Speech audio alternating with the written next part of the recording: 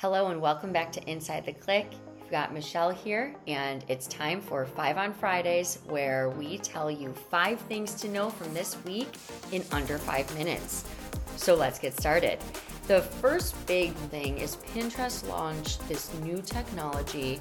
They introduced a new body type technology that uses AI, and it uses shape, size, and form to identify various body types in over 5 billion images on the platform. This is crazy. This is so needed and is really exciting because I personally wasn't sure if Pinterest was kind of what it was doing, but it's definitely innovating, and I'm really excited to see where this goes. A stat's going around right now where Maverick did a study around creator compensation, and they looked at how do US creators earn income. The interesting thing is sponsored content, which would be along the lines of campaigns and other avenues where influencers get 100% of the margin in their pocket. That percentage actually went down.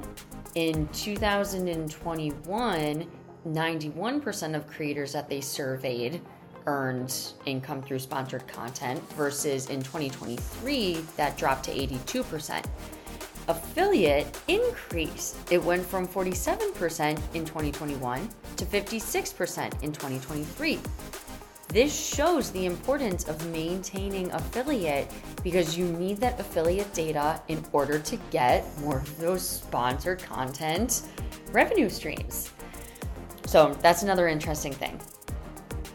A somewhat related piece of information. This past week, Insider posted an article that showed that influencer marketing spend is more resilient and is growing faster than social ad spending. So this just shows the continued power and even increasing power of the influencer marketing space. It is here to stay. It is not going anywhere. You have a very credible source showing that even in these very strange economic times, marketers have faith in putting their money into influencers. Huge win. Thing 4, the LTK Creator Awards voting wrapped up this week. It's an opportunity for LTK to elevate creators in their network and to get them more engagement. They're exposing them, but also in getting everyone to vote in their app. They very likely also had a boost in sales. So well played, LTK. But excited to see just who ends up winning and who gets some votes there. Last thing, holiday content. It is time to start planning. If you have not, what you should do to set yourself up for a good holiday season is look at the types of products and the content that worked well for you last year.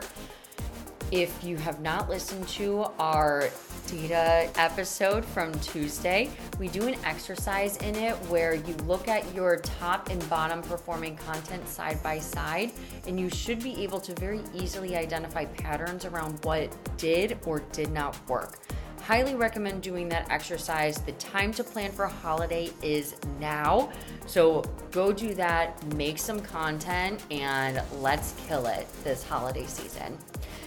That's it for 5 on Friday. Don't forget to rate, subscribe to the podcast so you get alerts whenever we put out new content. We're now putting out a few episodes a week just to help everyone stay on top of everything in this industry that moves at the most crazy pace. It's absolutely wild. But yes, thank you everyone, and we'll be back with an episode with both myself and Monica next week. Bye.